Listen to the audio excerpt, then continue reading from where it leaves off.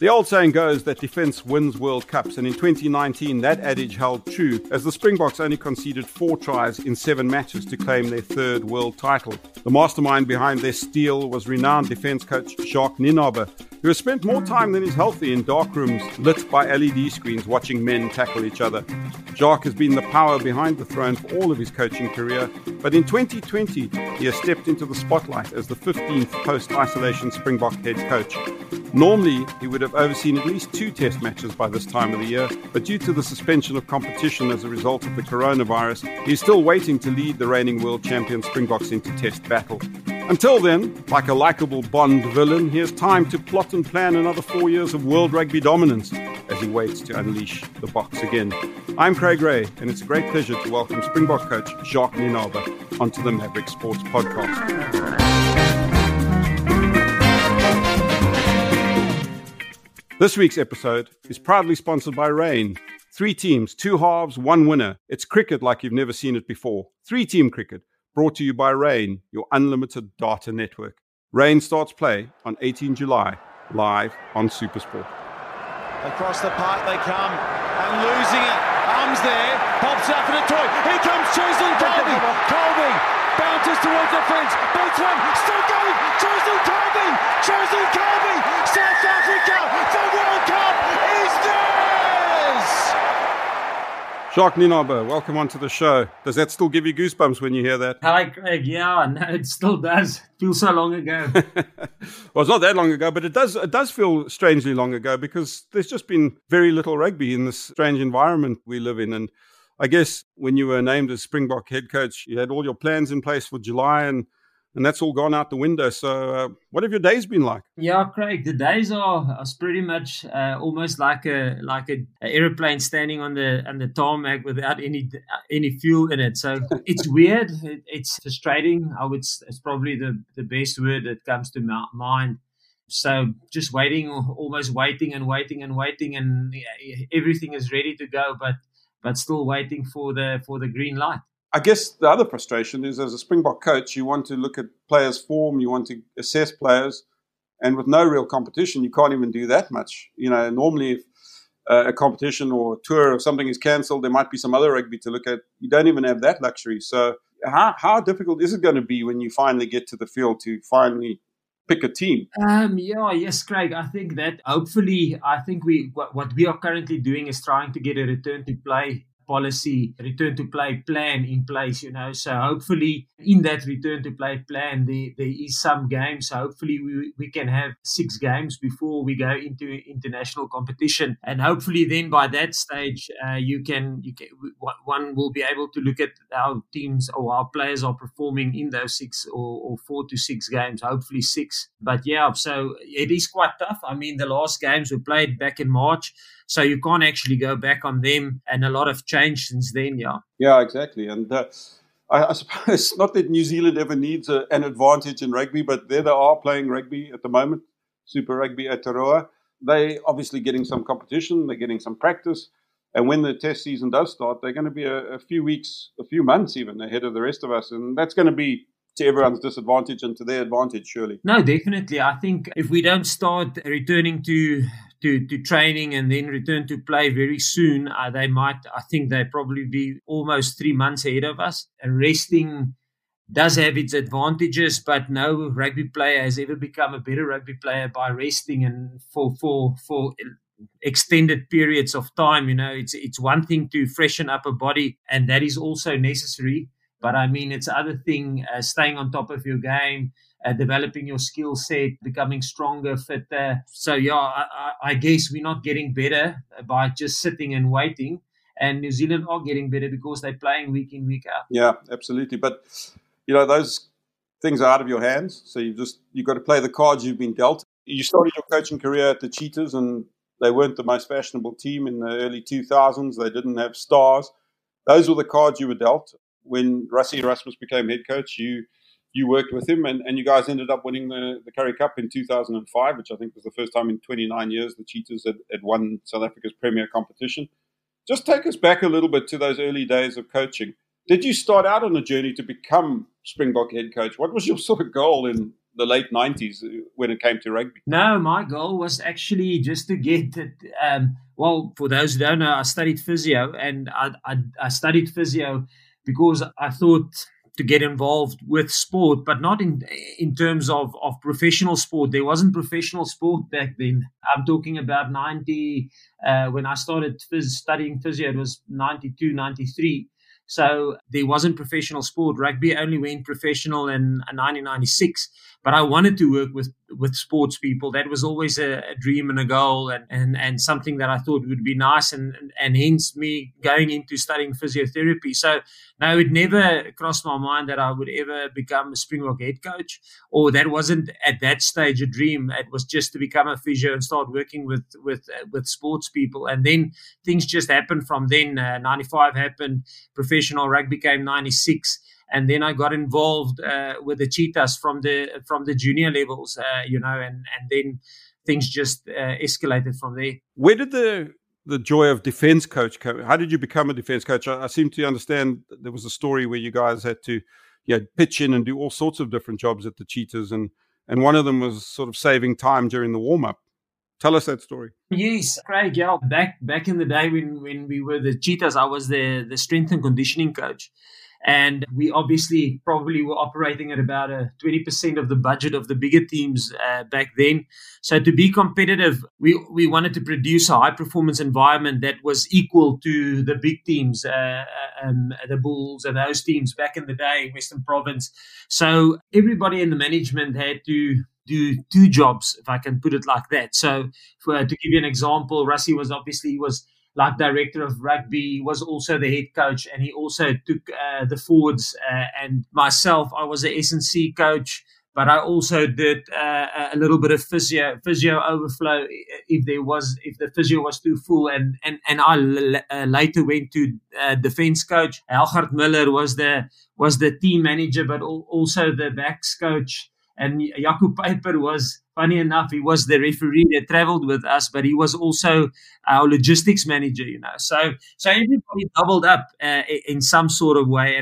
And then as a S&C coach, normally way back, a normal training would be 90 minutes, where the first 30 minutes would go to the biokineticist or the S&C coach, and he literally just warmed the players up. The coaches would not even be on the field sometimes. They would just stand and wait till the players are warm until you hand them over to them, and then for 60 minutes, they will take them through their paces. So Rassie basically said, listen, we are wasting time here, So we decided to warm players up by making them their defensive patterns, because it was something that you did without a ball. So, and you can do it at a slow pace, It's just basically organization and defense. And that's basically how I got started. Rassie wrote the first defense manual, and then from then on, I kind of enjoyed it, and that's how it started. Yeah.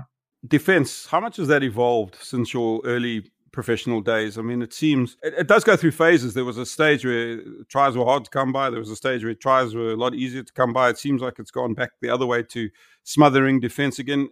Is it a constantly changing thing, defense in particular? Yeah, I think it's something that goes in circles, Attack coaches, or let's attack is at the helm, and yes, they put you under pressure, and then defense coaches are trying to make plans to contain the attack, and then defense gets on top again, and then attack coaches go and they started making plans of how they're going to break the defense down again, and then you see a whole swing in the struggle again, and then attacks on top, and then defense is on top. So I think it's an ever-changing thing, and it's basically got to do with just how the coaches work each other out. We'll get back into some of the sort of your journey to the Bok job, but I want to go back to a conversation you and I had before your very first test as Bok defense coach under Rassie in 2018. You were going to play Wales, and I remember we had a chat about what are you going to do, and you said, I don't know what we're going to do. I've got 1.5 hour session with defense session with the team before the Wales test,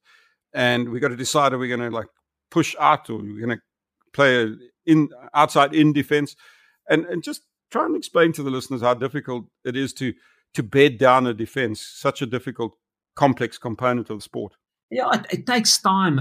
It's a whole thing between getting players to understand, to get the knowledge of it. So there's a few building blocks in a defense system. First thing is you got to understand the knowledge, or you got to have the knowledge of how it works, and that takes time to embed and to learn for players. And then secondly, they have to develop their skill set to go with that. And then thirdly, you get to confidence, and it just takes time. It takes, luckily for me, when we came back, myself and Rassie from Munster, we knew that we started defending like that when we were with Munster, and it took us 14 weeks. So I think the guy who probably took the most risk was probably Rassie. He knew it's going to take time to get a defense system installed, and probably took the whole first year, I would say.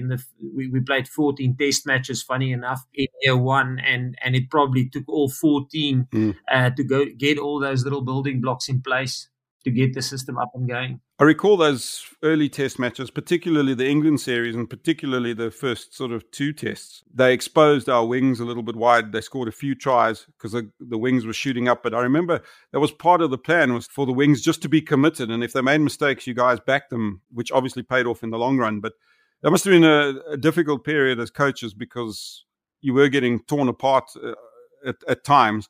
But you sort of stuck with the belief. You didn't try and change your system to suit the pressure you were under. Yeah, I think the guys who need probably the tap on the shoulder is firstly the head coach, because he knows it's going to probably, like I said, we knew it's going to look like that, and we know it's going to be tough to explain and to get the public and the sponsors and the people to know that it's going to take some time. Because always when you say, listen, we're busy with something, we're building something, it's almost like a cliche. Whenever you lose something or things doesn't go well, that's normally what people say is, listen, we're building towards something, just give us some time. But okay, so that's the first thing. And the other thing was the players, they must also take a tap on the shoulder, because for a player to get thrown into something that is completely like 160 degree turnaround from what he's used to, and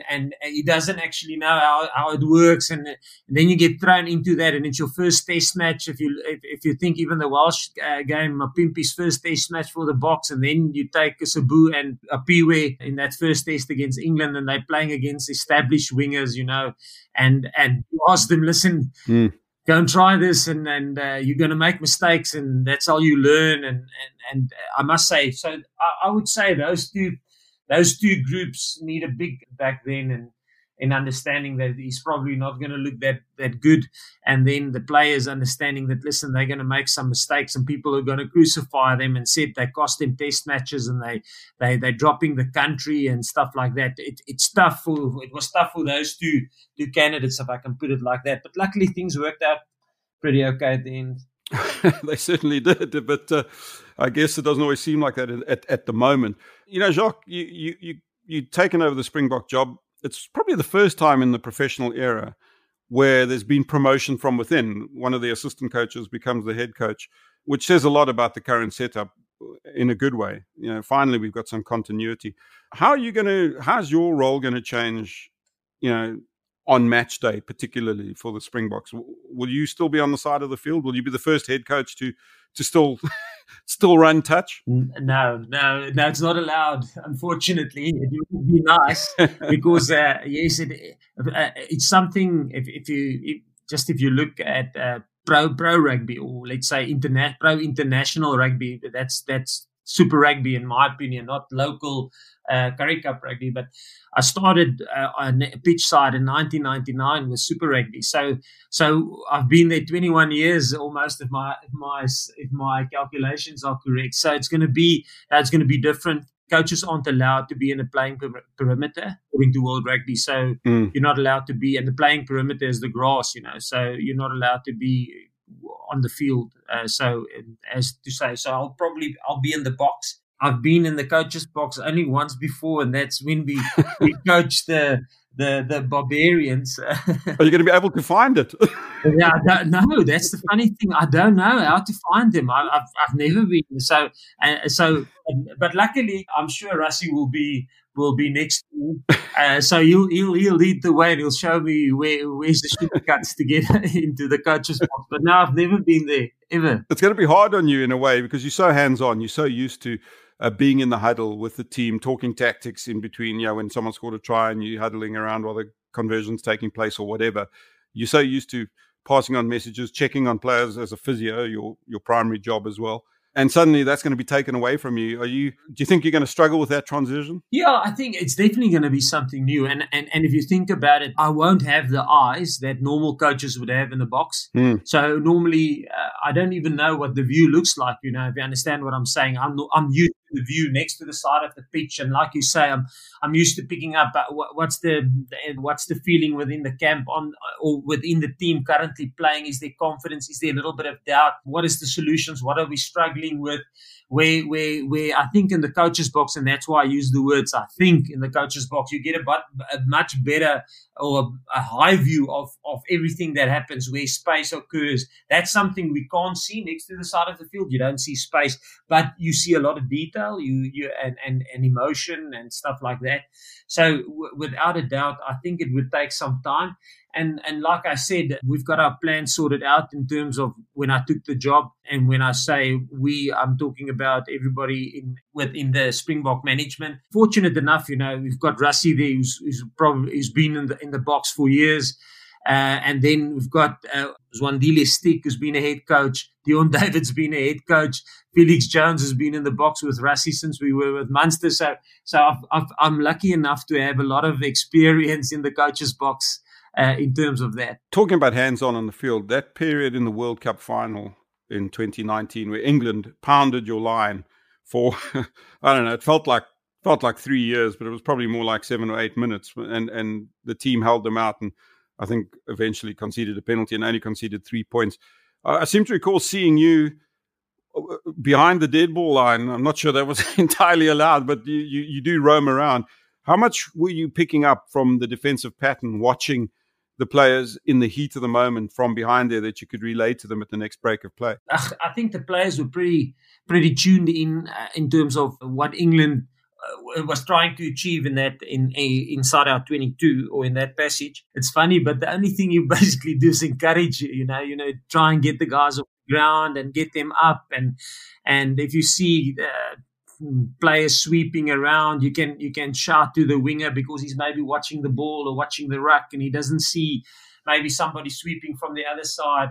So it's little things like that but yes, you basically encouraging is probably the biggest and the biggest thing that of assistance that you give to the team. And in saying that, I think maybe just the players who's 10 meters from you can hear you because there's so much noise in the stand. So I think basically it just makes me feel comfortable in shouting and encouraging. It takes the nerves out.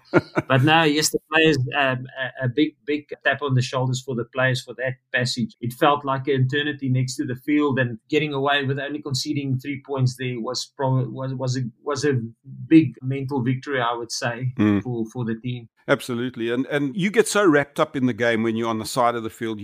I've heard stories that you don't even know the score. You're not even aware of the match situation. You're more focused on the detail from close up. Were you able to finally relax a little bit in that World Cup final when the Boks were so far ahead, or were you still so wrapped up in it you weren't aware? No, it's funny enough, Craig. Yes, I didn't know what the score was. And the first time, I didn't even know what the halftime score was. When I got in halftime, I just asked, somebody told me, I asked, listen, what's the score? I think it was 12-6 or something like that. I think so, yeah. I thought it was 9-6. I thought it was, and when I heard 12-6, I thought, yeah, okay, that's not bad. That's 6 points. We're almost a try ahead. And then obviously in the second half, we exchanged a few penalties. And yeah, I had no clue what the score was. And the funny thing is, I always tell my wife, listen, I would love to be in a big game where there's actually 15. I don't think there will be in a big game 20 minutes where you can relax. But But there's 15 or 10 minutes that okay, the game's in the bag, and you can actually just stop worrying and just start relaxing and taking in the atmosphere. And this was probably such a game, but the first time that I knew what the score was when Rassie wanted to empty the bench and put Herschel on. I think it was after Cheslin's try, and his question was, do you guys think we can put Herschel on? Remember that if we now get an injury, we will finish the game with 14 men. And then I asked, listen, what is the score? And then they said, okay, 32-12 or whatever the end score was. And I said, okay, 20 points. Okay, how much time left? And then they said 8 minutes. And then that's the first time that I actually knew, okay, and okay, we are 20 points up with 8 minutes to go, and we're probably going to pull this one through. And that's when probably I started relaxing. So I actually only had the last 5 minutes nice and calm, and it's soaking up the atmosphere. Well, I'm glad you got to enjoy that at least. World Cup. This week's episode is proudly sponsored by Rain. 3 teams, 2 halves, 1 winner. It's cricket like you've never seen it before. 3-team cricket, brought to you by Rain, your unlimited data network. Rain starts play on 18 July, live on Supersport. We love bringing you the Maverick Sports Podcast, which gives us the excuse to talk to some of the greatest names in sport. And you can help us to chat to more world-class guests by reviewing and subscribing to Maverick Sports on Apple Podcasts. Let's just go back to the beginning of the World Cup, the New Zealand game. Obviously, it was hyped up as the big group game, the world champions, the reigning world champions against their oldest rivals. But everyone knew at the back of their minds, and I'm sure you don't think like this in the team environment, but everyone knew that the result didn't really matter because, neither New Zealand or South Africa were going to lose to Canada, Namibia, or Italy, with all due respect. So it was, as far as anyone from the outside looking in, it was just a case of sorting out number 1 and 2 in the group. What was your mindset? Because it was a strange game. You probably had your opportunities to win it. In the end, they won by 10 points, but it didn't feel like a big deal to most people. I guess how did it feel to the team in that moment? Yeah, Craig. No, listen, we went full out to win that game, and I know it sounds like a weird comment, but I mean that was our whole thing. We wanted to build on our momentum and stuff like that, and. So a big thing for us was momentum, to keep momentum. So we had one draw prior to that, and we just wanted to keep on with the winning momentum. So that game, it was. We had opportunities. I know afterwards when we discussed or had our review of the game, we felt we had opportunities, and we actually created more opportunities in that game than we did in the 16-all draw in Wellington and the game in Pretoria, the one that we lost. We created a lot of opportunities, but we didn't finish. And New Zealand, like which makes them a good side, is I think they had about 2 opportunities, maybe 3, and they capitalized on 2. So they had a very good conversion rate of the opportunities they got in that game. So that was basically that for that game. We knew we had opportunities, and I think the thing that probably came out of that loss was that we were crystal clear after that game in terms of what we wanted to achieve. And it also will sound funny now, but we identified few areas that we had to get right if we wanted to be competitive in the World Cup. And from then on, we focused on those couple of things, and we just worked towards that. And I felt that almost it's an irrespective, and the big game we knew was going to be Italy. Irrespective if we won the first game or not, we had to beat Italy. So the Italy game was probably the decider in terms of going forward into quarterfinals or not. So the Italy game was big for us, always from the start. It was the big game for us that we had to perform, we had to win, irrespective of what happened with the first one. Yeah, absolutely. Because you can't lose 2 group games in a World Cup and get through. You can, as you showed, can get through with 1. Wales, the semi-final. Let's just skip ahead to that game, because that was, in terms of the scoreboard, was the tightest in terms of the pressure. Again, it was a strange game. You kind of felt like you had broken the shackles when De Lende scored, and then they came back. Did you always feel like that game was in control, even though the scoreline didn't suggest so? No, yes, never thought it was in control. It's probably our tough. No, and I don't want to take anything away of the other teams, but it was a very tough game for us, and it's been traditionally quite a tough game for us. I mean, for me coming back, we played them the first game, we lost that game, then we played them the end of the year, we lost that game comfortably. There was probably 2 games in 2018 where I felt, we felt as a coaching group that we were beaten and we weren't actually in the game, and that was one of them. So for us, the Welsh is always a tough team to play against.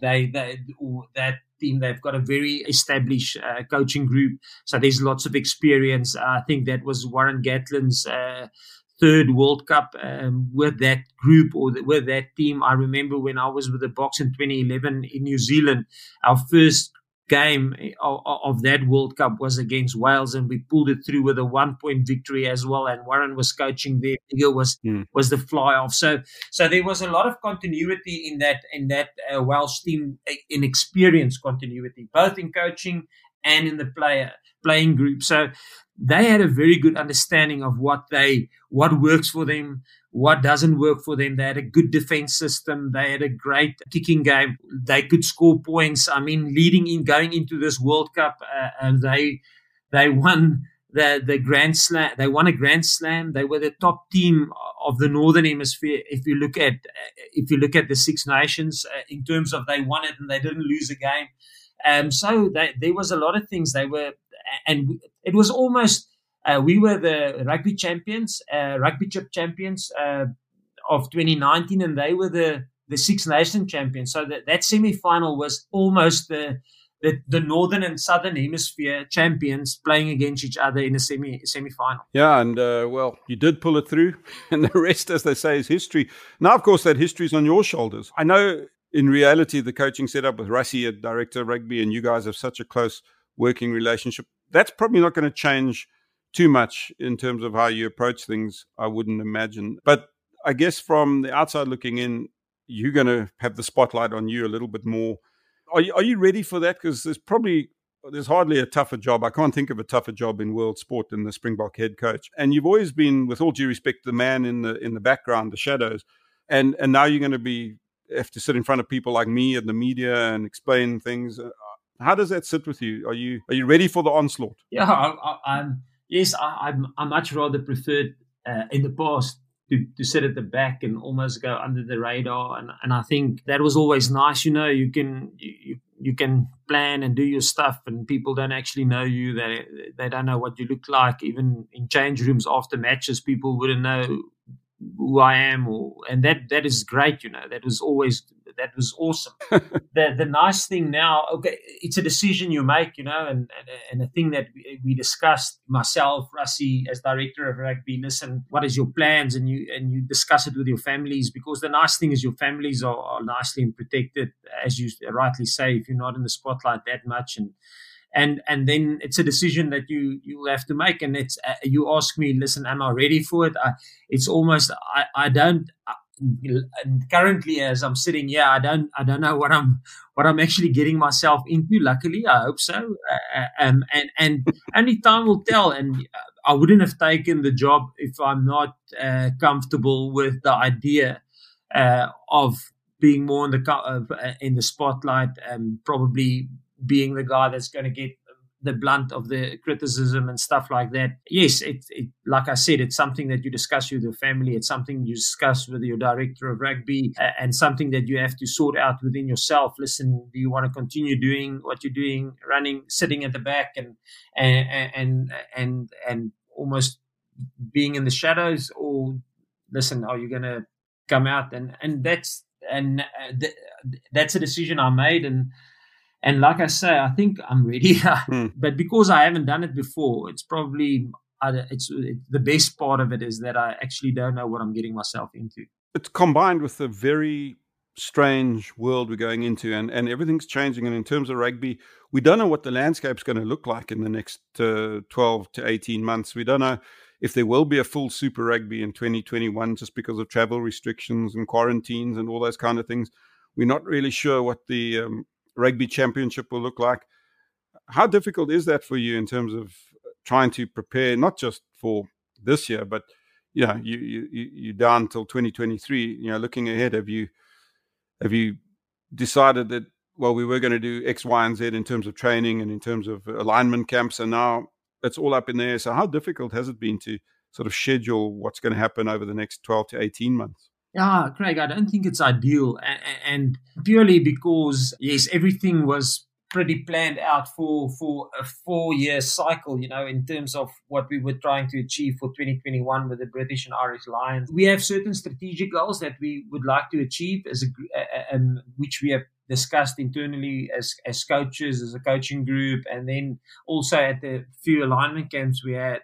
So, I mean, I think that will stay the same. I just think the method of how we're going to get there is gonna differ, and we'll probably have to just adapt on the run in terms of how we're gonna get to our strategic goals. And to be honest, I don't think we have plans. Obviously, we have plans in place. If we start playing rugby tomorrow, this is how we would try and unpackage it. But if we're only going to start playing in a month, this is plan B. If we're only going to play starting next year, this is plan C. So we've got different scenarios planned for how we're going to get back into it. But to be honest, it's probably going to be a hybrid of all of them, because we don't know how things are going to pan out and when rugby is going to start again for South Africa and how we're going to look next year, and is it going to be Super Rugby? Is it going to be we just don't know. So to be quite honest, it is tough, but it is what it is. You can sit and top over it, or you can try and make as many plans as possible and play out as many scenarios in your head as possible. But at the end of the day, listen, you're probably going to have to fix things and make plans and adapt on the run. How difficult has it been for players in particular? I mean, they're athletes, they're young, strong, healthy rugby players. That's what they want to do, and they want to get out there, and they've had that taken away from them. So as a coach, how difficult has it been to keep these guys motivated when you're chatting to them? I'm sure you're having Zoom sessions or Google Hangouts or whatever it is you use with players regularly. How tricky has that motivational side of it been for you? Yes, Craig. Yeah, the players are currently, I think, they're not under us currently. They full on with the franchises and the clubs, So our level of involvement isn't that high on the players currently, but it will be. Our involvement currently is probably more with the clubs from a national point of view. We are trying. We are doing a lot of research in terms of how return to play worked for New Zealand, for the Bundesliga, how it's currently running in Europe, in England, and in France. How the return to play policies are running, and what is the hiccups, and we're trying to learn as much from other guys going back into sport, and then to try and feed that info to the franchises. So in terms of our involvement from a national side is currently more trying to assist and planning, not planning with the franchises, but trying to assist and give as much info as we can get from out there to the franchises, because we are so far behind. If you look at New Zealand and Australia, who started playing already, I think if we have to get our return to play spot on, because if we get that wrong, it's going to put us back even more so. So currently, because there's not a lot of recent games, our only involvement with players will be if we, in our analysis, if we pick up stuff that we think is will be beneficial for us, or something that we would like players' opinion on. That's how we get involved with the players through Microsoft Teams currently, is we would just show them, listen, this is what we are seeing happening in New Zealand. This is what's currently happening in Australia. This is what we picked up when we did analysis on the World Cup, on the other teams, and in the Six Nations, the few games that got played. So that's our involvement currently with the players. It's more on things that we picked up, and do the players think we need to incorporate it within our game or not incorporate it in our game? So the tough guys currently that have to keep the players motivated is the franchises, the coaches, is Bobo and Sean at the Sharks, and they have to keep the players motivated because the players want to get back on the park, and we're waiting for green light from government and stuff like that. So they're the guys with the pressure, I think, in terms of that. Now, Jacques, this is the tricky question, or it's probably the most simple question in many ways. Kitch Christie, Francois Pienaar, Jake White, John Smith, Rassie Rasmus, Siya Kolisi. The coach always has his captain. Does the new Springbok coach have a different idea about a captain? No. Yes, I mean, like we. Yeah. Yeah, no, it will be, the captain is probably going to be, he's got to play. He's got to play well, first of all, but I mean, and that's the tough part currently. The captain is currently Siya, and it will be Siya until he doesn't play well enough to get selected for the Boks, if you understand what I'm saying. If his performance doesn't warrant selection. Yeah. I mean, but if his performance warrants selection, he's the captain of the team, and he will probably stay the captain of the team as long as his performance is good enough. Absolutely. And I mean, if it ain't broke, don't fix it, as they say. But just how inspirational is he, Jacques? I mean, from inside the team, we all know Siya from the outside. But... Yeah, Siya's a very good captain. I've worked with Siya since, I think, 2011 when he joined the Western Province as a 19-year-old. He was our captain back then. So Siya being captain and captaincy for me has been 10 years now, almost 10 years, 9 years that I've come with Siya being a captain. And what makes Siya, in my opinion, great is that he's a calm, level-headed guy. He's a very, you guys know him probably better than most. He's a humble guy. He's a straight shooter. He doesn't come with frills and little things. He's a straight shooter from the hip, and obviously, like I said just now, he plays well. Yeah. He's a good rugby player. And that's probably, he leads by example. If you look at his performance in the World Cup, and a lot of people forget that was probably his biggest challenge. Being a good captain is one thing, but to be a good captain, you've got to play rugby well, because the other players get inspired by your play first before they get inspired by your captaincy, And Siya came from an injury, so he didn't participate in the rugby championship. Yeah. So the big thing for Siya was he had to get back on the biggest stage in the World Cup, and he needed to get his form back, or not his form back. He was coming from injury, so he needed to peak and get him to perform as a rugby player. So I think that probably speaks volume of him, to come into a World Cup. We just won the rugby championship. Dwayne was the captain in that. And to come into a team, that pressure on you, listen, I need to play well, I need to lead this team. And that speaks probably volumes to the group we had. Yeah. There was a lot of assistance from a lot of players within the group, and I know Siya will be probably one of the first guys to say, listen, there was so much help from the senior players, and he's mentioned it a couple of times, because it was a high pressure environment, and listen, that speaks volume of Siya in terms of why he's such a good leader. I mean, he handled that pressure remarkably. And now you've got to carry that pressure for the next however long, 3 or 4 years. You are the world champions wherever you go. The Springboks are the world champions. You're the coach of the world champions. He will be the captain of the world champions. And there's always that target on your back. Does that change anything in the way you guys go about things now that you've achieved that pinnacle?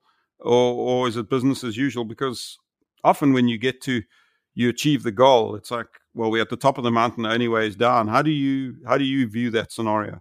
I think we shouldn't get ahead of ourselves in terms of that. I haven't thought about it a lot, but that would be my first thing is, listen, let's get on the field first.